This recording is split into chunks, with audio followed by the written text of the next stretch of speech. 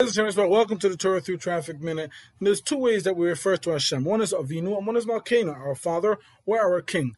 And it would seem like during Rosh Hashanah and Kippur, where Hashem is so close to us, we should use the word Avinu, our Father. Isn't our Father closer than our King? Our King is much scarier. And if Hashem is so close to us in these days, we should use the word Father.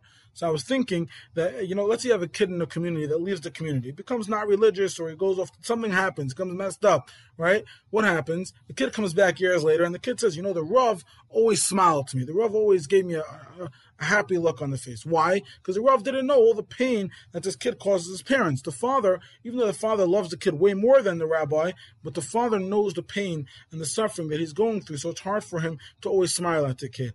So could be you could say the same thing here. They say if your kids are behaving, you're probably the grandfather, right?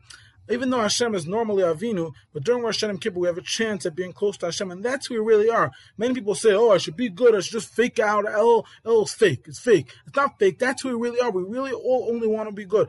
Yaakov Emden says, the reason why we're compared to the moon and not to the sun is because the sun sets every night. The moon just looks like it's getting bigger and smaller. Really, we're always the same Yid and the same Kedoshim. We really just want to be close to Hashem. During this time, Hashem is Melech. It's a little bit scarier, but it's because Hashem only wants to see the good in us. And see, just when the king comes to visit, everybody's on their best behavior.